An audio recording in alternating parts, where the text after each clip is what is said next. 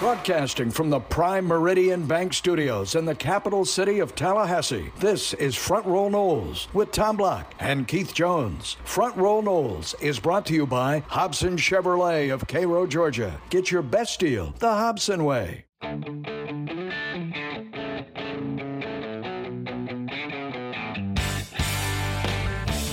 Tom Block, Keith Jones with you. This is Front Row Noles. KJ, how are you, sir? I'm doing well.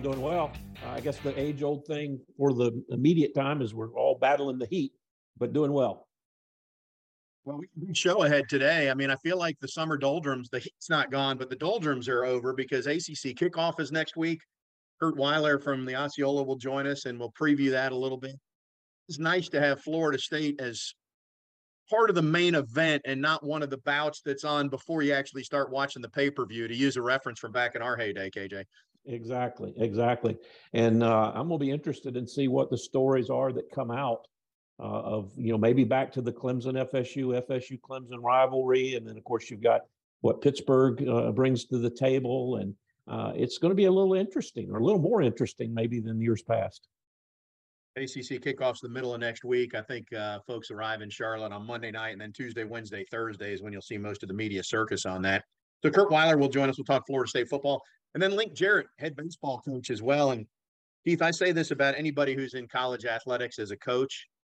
It's crazy to me that they hitch themselves to the decisions of 18 to 22-year-olds. But I think it's craziest in college baseball, where I don't even know what you must have a whiteboard. And if you got 40 names on it, who's on your roster, every day when you show up, 5 names are gone because of the draft or the portal, and another 4 names are on there. I don't know how they do it. The biggest piece of office equipment you have is an eraser. Think about how disheartening that is. Exactly. Think about how disheartening that is. Exactly. You've recruited a kid and he gets drafted number 12, number 15, number 22. Keeping him is basically impossible. Yeah, Jarrett will join us. And he had to hire 75% of his staff again, 2 assistants. He's still got to get a new GA. That gentleman moved on. He's got to get a director of ops. So busy summer for Link, and we appreciate that he joined us for a few minutes. All that is straight ahead. It's up next here in Front Row Noles. Front Row Noles is presented by Hobson Chevrolet of Cairo, Georgia. Get your best deal the Hobson way. Now back to Tom and Keith.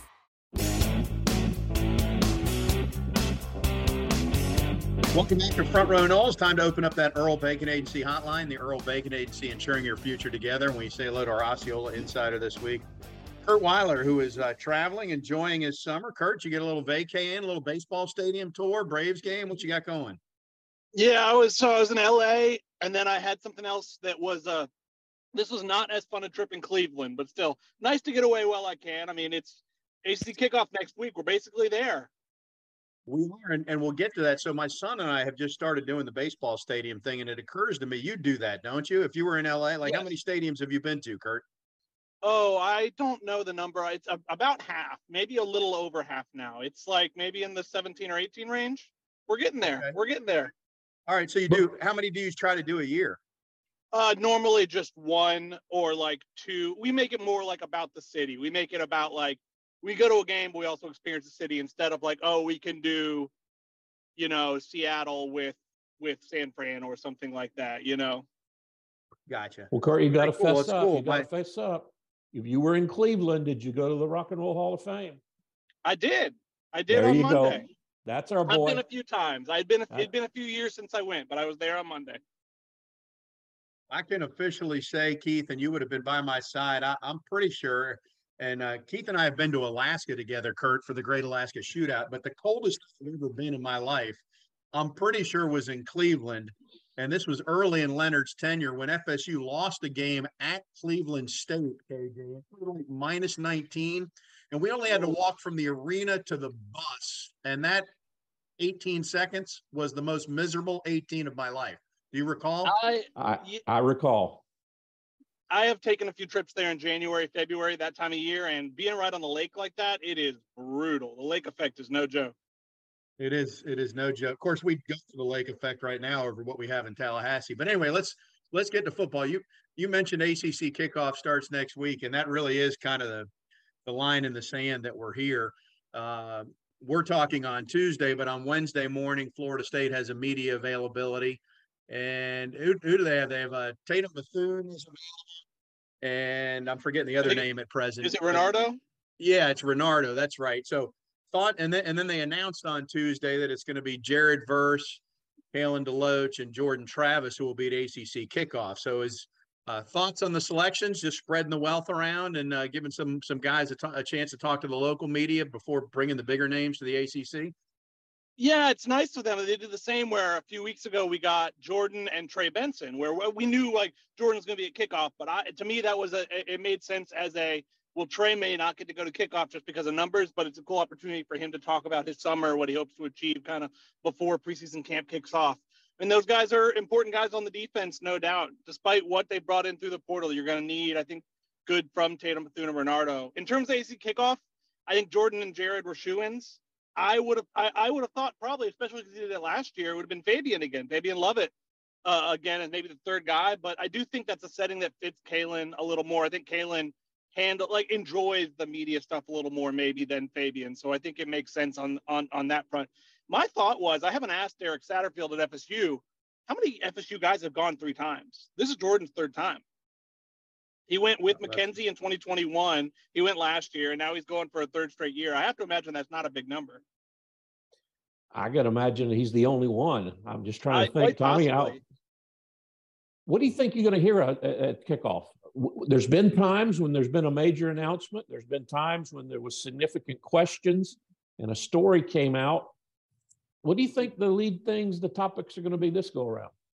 Yeah, Florida State's always really good about, I know, like we get Mike Norvell for like maybe 15, 20 minutes on the record, like the morning before he gets thrown to the wolves of everyone there. And that's always helpful because it lets us dive into what he's willing to share in terms of the health of the team kind of coming into preseason. Obviously, a lot of guys who I think you're going to be counting on or hope you're going to be counting on weren't out there in the spring. I mean, guys were either something happened during spring, they had something coming into spring like a Braden Fisk, and I'll be interested to see what he's willing to share there. To me, I mean, the press conference room, you never get a ton out of at kickoff. It's always that breakout room they have set up on the side where you get the real valuable stuff, and it'll be interesting to see what they have to say. I mean, looking at it from the rest of the ACC, I think we've already talked to them a good bit about it, but I think a lot of the ACC people want to hear, like, how are they going to deal with the pressure and the expectations that are going to come with, I mean, being, in my opinion, we'll see if it happens. I'm probably picking Florida State to win the ACC going into the year. I don't have to nail that down, I guess, until next week, but it's quite possible they're the preseason ACC favorites, either them or right behind Clemson. And I think a lot of people are going to want to know how they plan to address that. So, Curt, let's think about this in terms of those personalities in front of the media. Coach Norvell is great with his access, but there's a lot of coach speak in there. You're not going to get anything that's going to light any fires that he's going to say. Jordan Travis is milquetoast. Hey, I haven't talked to Kalen DeLoach enough to know what might come there. But Jarrett Verse, and it doesn't come from a bad place, but he is supremely confident, and it feels like he's the one who could make "we're going to shock the world" type comments that grab some headlines. What do you think? He is. I could agree with you there. And I also think Fabian Lovett may have actually been that guy last year who I think was talking about what they thought they could achieve. But I think also, and Jarrett Verse, the player, people know, but I think this will be a coming out party for Jarrett Verse, the personality. We see that personality and how the like you talked about, the good quotes he gives, how good of a quote he is, how much he seems to enjoy that type of stuff. And I think a lot of ACC types are going to learn that about him as he gears up for a year where he kind of tries to cement himself as a first-round draft pick. And yeah, he's definitely, I think Kalen though too. Kalen's got a lot of that personality. I like Jordan a lot. Jordan definitely subscribes to like you said, the Mike Norvell, don't give away too much theory. And I think the other two, especially Jarrett, could give you a little more, could be the maybe more entertaining interviews. How long will it be for one of the Tobacco Road writers ask Verse, well, how's it feel to be the projected #1 pick in the draft? I'm sure those media breakout rooms or the press conferences when they have to kind of fill time, and it's often the same people in that press conference room who always want to say their name and ask a question. it's always very funny, some of the stuff that comes up there. No doubt that will probably come up, and be interested to see how he handles that. You already identified what one of the major storylines is going to be, not just at kickoff, but all year. It's going to be, well, how, now that you're the hunted, how are you going to handle the pressure? That's going to be ad nauseum over the next couple months. But that said, you've been to kickoff several times, Curt, and I'm not saying it's not still Dabo's show. I mean, they're still sort of the king until they're dethroned. But for Florida State to have a Heisman candidate and a guy that's he said the number one pick in the draft, right? But he's mocked as a top 5 in some already. I mean, it's nice for Florida State to be back on the main stage again.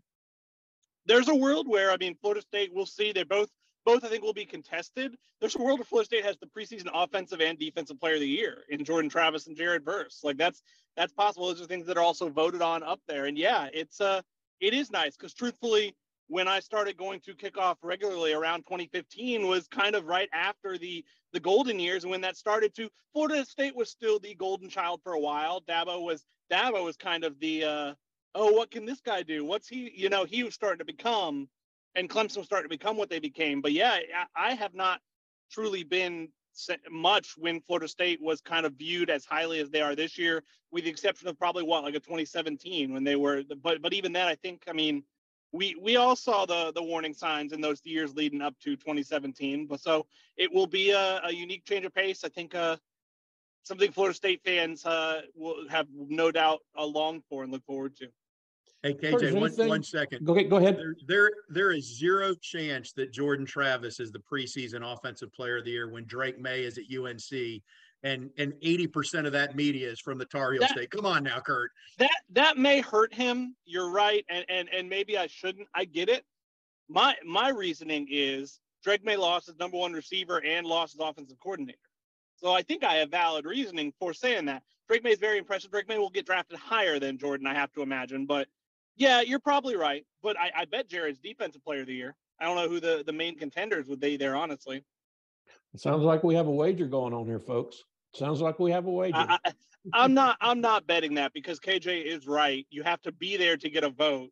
It's not distributed of, this school gets 5, this school gets 5, this school gets 5. It is whoever's there, and obviously it's very Tobacco Road centric. So you are right, Tom. Curt, not to spill any beans, but of the other ACC participants beside FSU and Clemson, who are you looking forward to talking to, and what about? Yeah, well, I mean, this is, I guess, the first year of the new divisionless format. And so with that, we get to see some more familiar faces. We're not really concerned, I mean, with what NC State's saying, with what Louisville's saying, because they're not on the schedule this year, where they've really, since Louisville came in the league and since Florida State's been in the league, they've been on the schedule every year. So, it'll be interesting. I mean, Miami's obviously this feels like a big year 2 for Mario Cristobal with his entirely new coaching staff, or entirely new coordinator group, I should say. And I found it really interesting last year at kickoff. It very much seemed like people were trying to put huge expectations on them, and he was trying to, as much as he could, pump the brakes of saying like, yes, well, yeah, and limit it. Maybe he knew at that time, like, this isn't what people think it's going to be in year 1.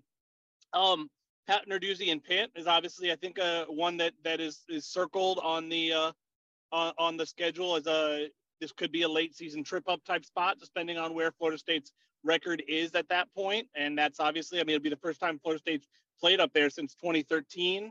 I feel like always there's that Wake Forest factor. I mean, that's been the thorn in Florida State's side a bit lately, even as they've been improving under Mike Norvell. And so I think Dave Clawson's got some answers as well in replacing Sam Hartman and replacing a number of great receivers and a lot of contributors on kind of that played a big role in their recent run. Maybe Clawson will get hired by Northwestern. It could happen. Yeah, I mean, that might be FSU's best bet. Although after this year, I think Wake is off the schedule next year. And this year, at least, it's not Hartman or Riley Skinner or one of the other ninth-year quarterbacks that they like to roll out. I don't think it's a bad year to get them, but it is on the road, and it's that week before Pitt. I think it's the only back-to-back road games of the year, so it's an interesting stretch, no doubt. Other things going on in Florida State athletics, Curt, and I know it's middle of July. I mean, this is really as dead as it gets. Although on the recruiting front, it hasn't been very dead. So I guess before I transition, Florida State picked up 3 more commitments last weekend. There's a couple big 5-star fish that are still out there that are going to commit somewhere last week of July and first week in August. General thoughts on where FSU's heading right now and how this is shaping up? I think they're where they should be. I understood the frustration of June. I think on the last day of June, I might have wrote a column about how, I think Florida State fans are frustrated because they saw what Florida was doing on the trail, in that it was landing all the kids in June and surging up to, I think, third in the class rankings. I would say, first off, I would urge you not to get too worked up over June recruiting rankings, because the funny thing about recruiting rankings is a lot can happen between June and December in a recruiting class. But I talked about, Florida State is not in a position to need to rush people to commit, to need that good PR like Florida is. But I thought that it would lead to July fireworks. They didn't feel the need to rush kids. They wanted kids to make decisions on their own timeline, but clearly they made a big impact with all they did in June. And yeah, if they can finish it with not finish the class, but finish this stretch with, a Charles Lester and maybe even a KJ Bolden that seems more realistic than it did a week ago, that's a big deal. That would be beating Georgia for another 2 kids that Georgia wants very bad. And that's not an easy thing to do in recruiting. And I think it would just be further proof of that Mike Norvell is capable enough in that area to get Florida State where it needs to be. I like the Mekhi Danzy addition enough. It seems like, he's the second running back in the class, if that is where he lands, which it seems like it is. And he seems very happy to kind of know how his game complements Cam Davis's, the high 4-star who's already in the class. And what they did in the offensive line too, they had some misses in the class earlier on the offensive line on guys they were in on, but those are Jonathan Daniels and Ty Hilton are 2, you beat some good programs for them, and they're 2 additions at a position of need. And I think the class is, it's starting to look like you thought it would coming off this season. And like you said, the 2 coming up and more guys who may take their recruitments to December, they're setting themselves up to be in position. And now it's about if they can close. Curt, do you make anything? I know some of the media types have. You make anything about this perceived rivalry between Colorado and Florida State because of Deion's presence? Deion, obviously, I know. It's a weird situation. It does feel like anytime a Florida State guy comes available, and obviously when Deion was looking to add so many guys through the portal, that when Florida State had so many guys go in, it makes sense. And Deion obviously has plenty of Florida ties from throughout his career dating back to high school, obviously. But there's a Charles Lester's a type, and I think there's a reason why Colorado has emerged as a bit, maybe the biggest threat for Charles Lester. A Charles Lester type, a guy from Florida who is that charismatic. He might see himself in Deion. And so I think Deion can appeal to those types. I think that was a big part of the Travis Hunter thing too. And so whether it's personal or not with Deion, I'm not sure. I think Deion would love to be the Florida State coach, obviously. And with how things are going right now for Mike Norvell, doesn't seem like that's a possibility anytime soon. But I do wonder if Deion makes an effort to get in certain recruitments or go after certain kids because of Florida State's involvement with him. I wouldn't be stunned by any means. Curt, we'll let you go on this. Just this is a broad-based question, but when you look at the rest of FSU athletics, an alum, former Florida State golfer, won on the PGA Tour this week. The women's basketball team announced they're going to do a Europe trip over to Greece and Croatia, and the 3 baseball players made the Cape Cod All-Star team, which that's a pretty strong league and good for those guys. But anything jump out about any of those or anything else in FSU athletics right now? No, it's the baseball is good for sure. You hope that, especially 2 of them being the homegrown guy, the guys who've been around. It's a big deal because that program, obviously they formally announced their new recruiting coordinator, Ty McGahee, this morning as well. This is going to be an important year for Link. So if those guys, if Cam, if James Tibbs, if the other guys who've been up in the Cape, or I know a lot of guys have been all over Florida, if they take that next step, that would be significant because this does feel like a very important year for Link. Not a make or break year by any means, but a year where you would hope you'd start seeing those positive signs that I think we all expected to see under his leadership.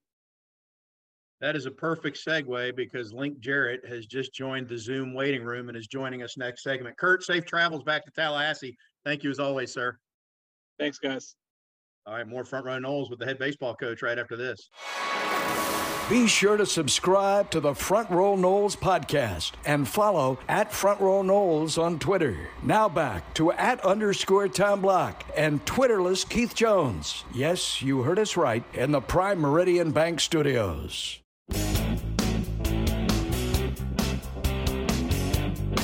Welcome back to Front Row Noles. Tom Block, Keith Jones. Really pleased to be joined by FSU's head baseball coach, Link Jarrett, who joins us via the Earl Bacon Agency hotline. Link, how are you, sir? Doing great. Just got the middle schoolers done with camp. Nobody melted today, so that's a positive. Kind of fun. That age that what they're 12 to maybe 14 or 15. That's a really fun age. So we've got a nice group out there today. It's fun to see them. They're so eager and coachable. Fun, good stuff.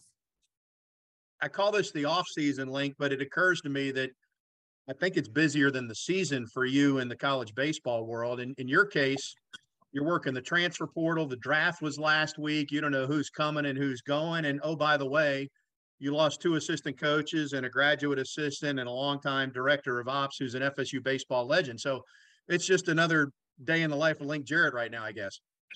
Well, those guys Chuck got the job first at Navy, I guess. Rich started the interview at UCF, and then Chuck got those jobs.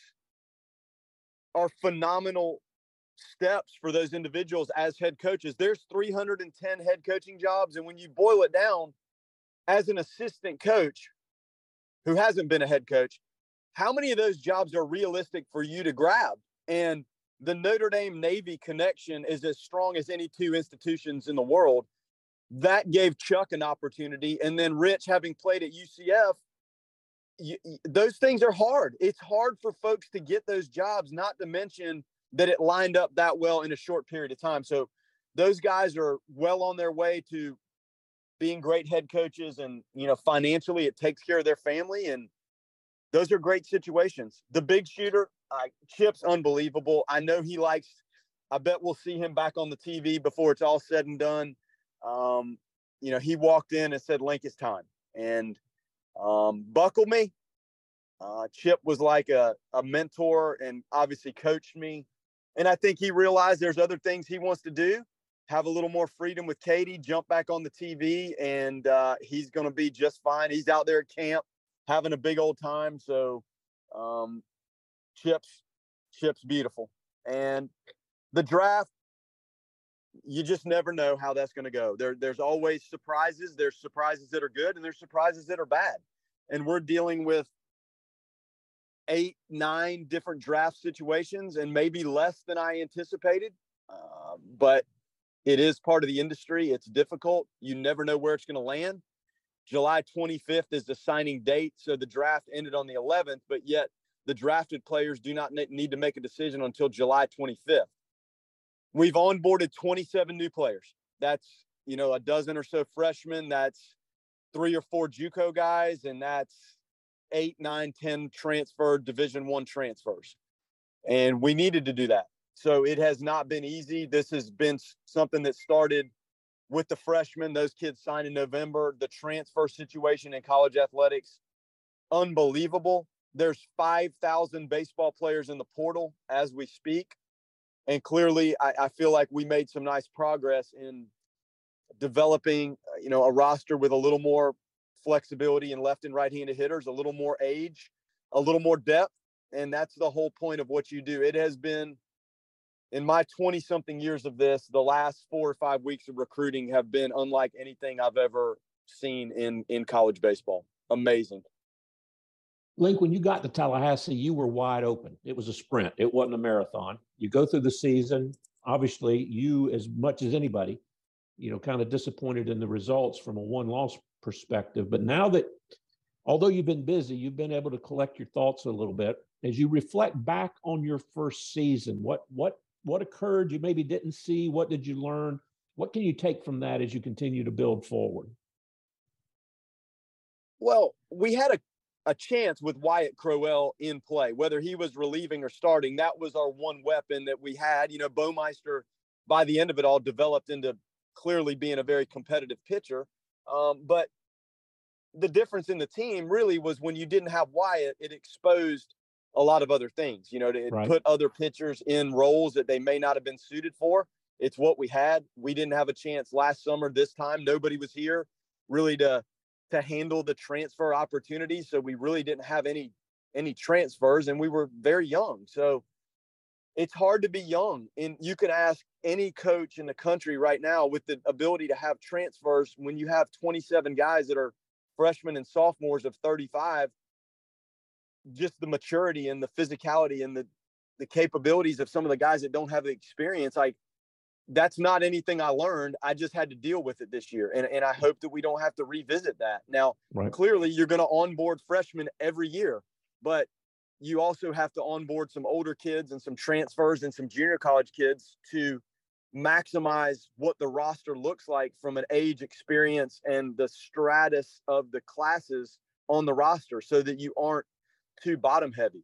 I mean, I'm not going to say I learned that. I just had to learn how to deal with it this year. You know, pitching depth, we were very limited, and without Wyatt, we clearly struggled. Did I learn that? No. Did I have to deal with it? Yes. So learning how to deal with it was tough, and it's what it was. There was nothing really we could do. I thought, you know, Colton did a great job behind the plate. I thought Cam hung in there at third and learned how to do that. He's having just a fantastic summer in the Cape, and you know, you kind of go around the horn. We just weren't quite where we needed to be with experience and capabilities positionally to hold serve there. So is that something I learned? I saw it from the first week of our fall practice. I just think Wyatt was the one that it kind of swung the pendulum the other way when you lost the most dynamic arm you had in your stable there. You mentioned Cam, James Tibbs, and Jamie Arnold all made the All-Star team in the Cape. So that's certainly good news there.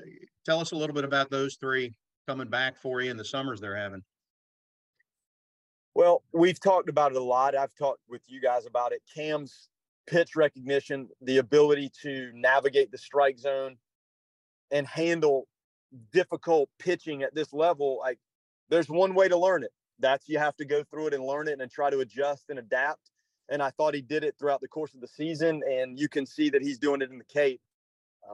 I talk to people weekly up there. He's just been phenomenal. Jamie Arnold, we had him in a role early as a starting. I think he started on Saturday a couple times, and that's a lot to ask of a freshman. And I think he's gained a little strength and confidence. He's learning himself and how to pitch at the college level. He's clearly started some games and been fairly effective, and he's also been effective out of the bullpen. Now, when we get back into the fall and you have Micah here, a new pitching coach that embraces the technology and the data, Chuck did too, but we have more in place. We're building our little pitching lab right now in the cage. So that'll help Jamie. That'll help him learn more about himself, and we'll figure out what role fits him best with the influx of new pitchers that we do have. It's too early for me to say what he's going to do, but I know he's going to be impactful, and he's going to be really a special left-handed arm. Tibbs is an advanced hitter. I saw that. He was hurt all fall and really didn't get out there till the preseason, so I didn't get an extended look at him. But you could tell his adaptation to the course of the at-bat, pitch selection, some power to all fields, really, really good. And he's continued to do that in the Cape. The power numbers are not off the charts, but he's really trended in a positive direction here in the second half of the Cape summer. And he's bounced around, played the outfield a little bit. He's played some first, and we'll probably have the same look for him in the fall. A lot of outfield, I think, still some first base, which will help him as a professional. That versatility, nobody's going to argue with that when you get into pro ball. Link, you mentioned Coach Posey, and many folks will be familiar with him going all the way back to his North Florida Christian days. But what's exciting you about this staff as you guys start learning about each other and get ready for fall? Well, the most exciting thing right now is one is in Atlanta, Georgia, watching 400 teams compete in a World Wood Bat Championship, and the other one's in the Northwoods League watching, a couple more transfer candidates that we have. So that's where it starts. Now, the interview process with Micah, I knew Micah, but I had not coached him or coached with him like I had Coach McGahee.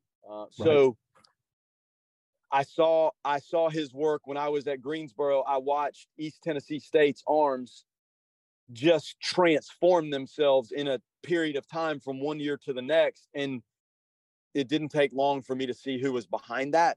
And it was him and guys that made their way all the way to the big leagues. Some dynamic arms that he built. So it started there. And then what they did at Dallas Baptist, I should say what they do year in, year out, they've been very consistent. He's produced fantastic arms. His mixture of the modern analytics and the old school flat out fundamentals of the delivery and fielding your position and management of the game, it was a no-brainer. He's from Tallahassee. He knows this area.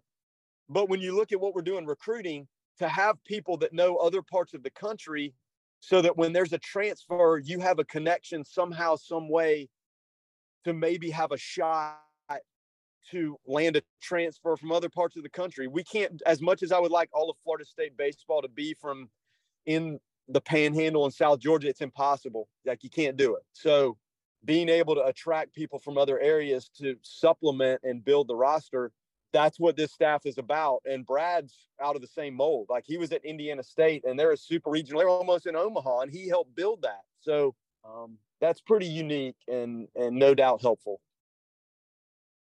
Hey, Link, going back to the draft, and I know you mentioned the July 25th date. Well, first of all, I mean, it used to be that there was 50 rounds in the draft and it took place during Omaha, and it would go right down to the day classes started and all that. Is it a better setup now, or is it still flawed if you're a college baseball coach? What would you do to change it? I think it's worse. The timing of it, I think it's as hard for the draft to be July 9th. Like, the time frame you have, the portal closed on July 13th. So, I mean, think about what's going on between the 9th and the 13th. Some of these kids that are trying to decide, like, is the roster inundated at various schools? Do I need to go in the portal or do I not? The draft butting up to the portal, it's very, very difficult, very tough. I wish it was earlier. Do the scouts like it so they can monitor these guys? And now they have the draft combine, so they do all the medical stuff. The NFL combine, those guys really don't go back to school in the spring to prepare for the combine. Well, the baseball combine is sandwiched in there between the end of the season and the draft, and there's so much chaos. It's nuts. There was a year I dealt with 16 drafts on my Auburn team and with my recruits. That was tough, but the calendar allowed you a little more time to figure out what was going to happen. The signing deadline is helpful, but yet, because the draft is so late, it just puts so much pressure on everybody in a condensed period of time with the portal and the draft and, some of the other issues that you have been trying to solidify the roster. So this is tough, and no other sport, not at Florida State, at Notre Dame, the hockey guys dealt with the draft, but all the other high school players, athletes have to go to school. I know basketball might be for 1 year, but the problem we have are the guys that are in summer school right now that were also drafted high school players, and they're trying to figure out what to do. So in the world of athletics, man, the month of July and August for us as college coaches, baseball is as tricky as anything. Your GM, roster manager, academic advisor, trying to get guys in and out of apartments and match roommates. It's crazy. But so when you ask me how I like the date, I'd rather it be, mid-June would be more helpful. Noted. Keith and I will do what we can. Well, all that said, Link, do you have a feel? And I don't follow this that closely, but the three kids who were drafted, I guess they're turning pro, and then there's maybe a JUCO kid that was thought to sign, but you're going to keep them, and another one who is going to sign. I mean, can you give us an update on who's in and who's out, or is it still in flux right now? Until July 25th, guys, I can't answer that. Like, can't answer that. Dorsey, the left-handed pitcher from Gulf Coast, Carson Dorsey, he was a draft and follow. So he had a period of time, maybe a couple weeks out of the next draft, where he could sign with, I think it was the Texas Rangers that had his rights. There's a cap on that. There's a dollar cap on what you can do as a draft and follow. So he was not willing to take that. And then he was not drafted. He kind of said, I want to go to school. So, he would be the one right now that's really looking good to be on campus. And it's a dynamic left-handed arm. Gavin Adams, I don't know. Like it's looking good, but these major league organizations, these are billion-dollar outfits. So the amount of money they have at their disposal, like maybe it's just, you don't know. They have the capability to do things. We just have to see. Now they have slotting regulations and rules and things that they have to follow, but that's a big time right-handed 94, 98 arm that would be great and would really benefit from being with us for a year. I think it would be a 1-year situation, and he comes in and figures out his craft a little bit more. I think the discussion next draft is far different from what he's doing right now, and he's so excited about it. But clearly July 25th is not right now. There's a week. So, J-Bomb, we'll see. He positioned himself really well, but as a sophomore, gosh, like you want to talk about Skeens and Louder and guys that go on the front end of the first round. I think he's in that discussion after next year. He was still figuring out what to do. The guy was a catcher for the bulk of his time and pitched some, but you saw him start to put it together. So, I talked to him today, like, hey, if you see it through, think about the conversation you have next year at this time. Like could be far different. So, but these are family decisions, and the kids have to do what they feels right for where they are. And it's a difficult thing to etch in stone. You don't know until July 25th. Link, the clock is ticking closer towards July 25th. I can't imagine what it's like every time your phone buzzes and it's a text. Is it going to be good news or bad news? But hang in there, and we appreciate your time, and know you're getting things turned around, and good luck to you. Hang in there. Well, thank you. Yeah, the neatest thing about the draft for me was Colton Vincent. Like, you think about that guy and what he went through to get to Florida State, and ended up, I think the year before I got here, I know when we played him 4 times, he caught every pitch. And then kind of did the same thing this year. To think that he's a San Diego Padre, that was just so cool for him and for me, because here's a guy that actually kind of just picked up switch hitting, and look what he's doing right now. So there's things that disappoint you with the draft and how it goes for guys and who you lose, but man, that one makes up for a lot when a guy like that gets a chance to go play professional baseball. Really cool. Happy for him. Well said. That is well said. Link, Jarrett, we'll take a break, come back with more Front Row Noles right after this. Be sure to subscribe to the Front Row Noles podcast and follow at Front Row Noles on Twitter. Now back to @_Tom Block and Twitterless Keith Jones. Yes, you heard us right, in the Prime Meridian Bank Studios.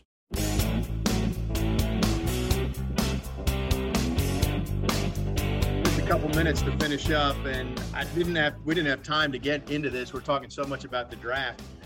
I wanted Link's opinion about ways to speed up the college baseball game as it relates to some of the changes that have been made at the major league level. KJ, I don't know, maybe this is just my opinion, but you have college softball where you can have an 8 to 7 really good college softball game that takes 2.5 hours. But if you have an 8 to 7 really good college baseball game, it takes 3 hours and 45 minutes. And so at some point, to me, and I've gone to several major league games this year, and the clock rules have helped. They haven't compromised the game. They've made it better, and the games are shorter and more entertaining. What little bit that I've done, because again, I'm not a huge MLB or NBA fan, it does appear so. And I would suspect that as successful as it appears to have been at the MLB level, it'll work its way down. And at some point next year, the year after, the college game will start looking at some of those things. I would think so.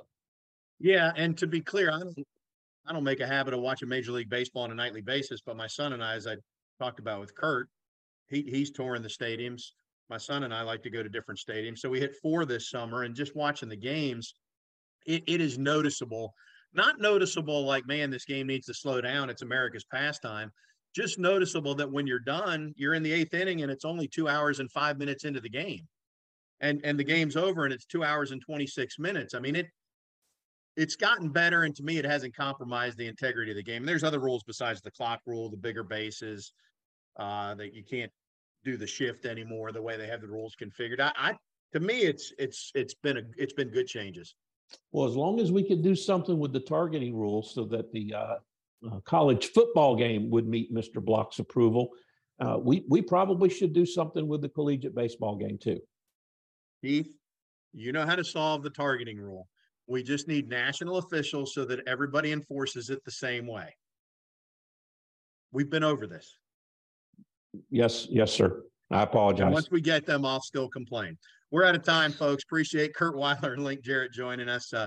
Next week's show at ACC Kickoff, David Hale from ESPN will join us, and we'll talk all things ACC. Have a great week. He's Keith. I'm Tom. Thanks for tuning in to Front Row Noles.